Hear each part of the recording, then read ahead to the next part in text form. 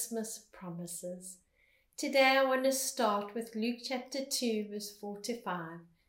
Joseph also went up from Galilee out of the city of Nazareth into Judea to the city of David, which is called Bethlehem, because he was of the house and the lineage of David, to be registered with Mary, his betrothed wife, who was with child. So often we read this and we just see these words and we know the story, but I want to focus on these key phrases. Joseph also went up.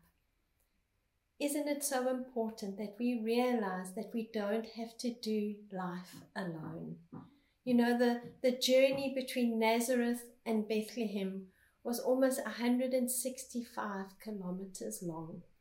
They had to walk with a donkey. Mary was very pregnant. I don't know about you, but just walking to the bathroom when I was fully pregnant was enough stress for me. But here they literally are walking to George and back in order to get to Bethlehem.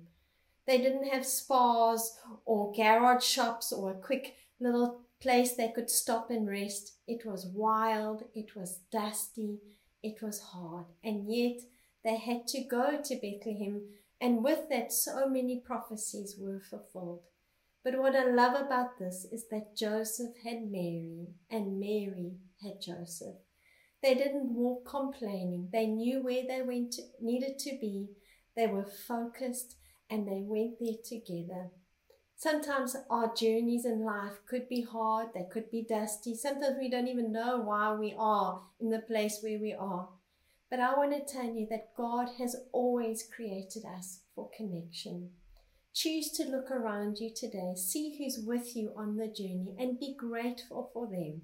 Stop complaining or moaning, but have laser focus on that you are going to get through what you're going through right now, that you have people around you, and most importantly, you have a Father that is leading you through this.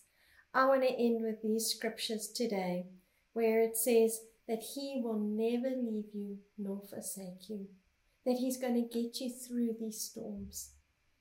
You may feel like this journey is hard. I'm sure Joseph had his moments where he felt this is impossible. How can I rescue my poor wife? But he kept on, and the two of them got to Bethlehem together. Look around you, see the connections, and be grateful for them today. Always remember, you are highly favored and deeply loved.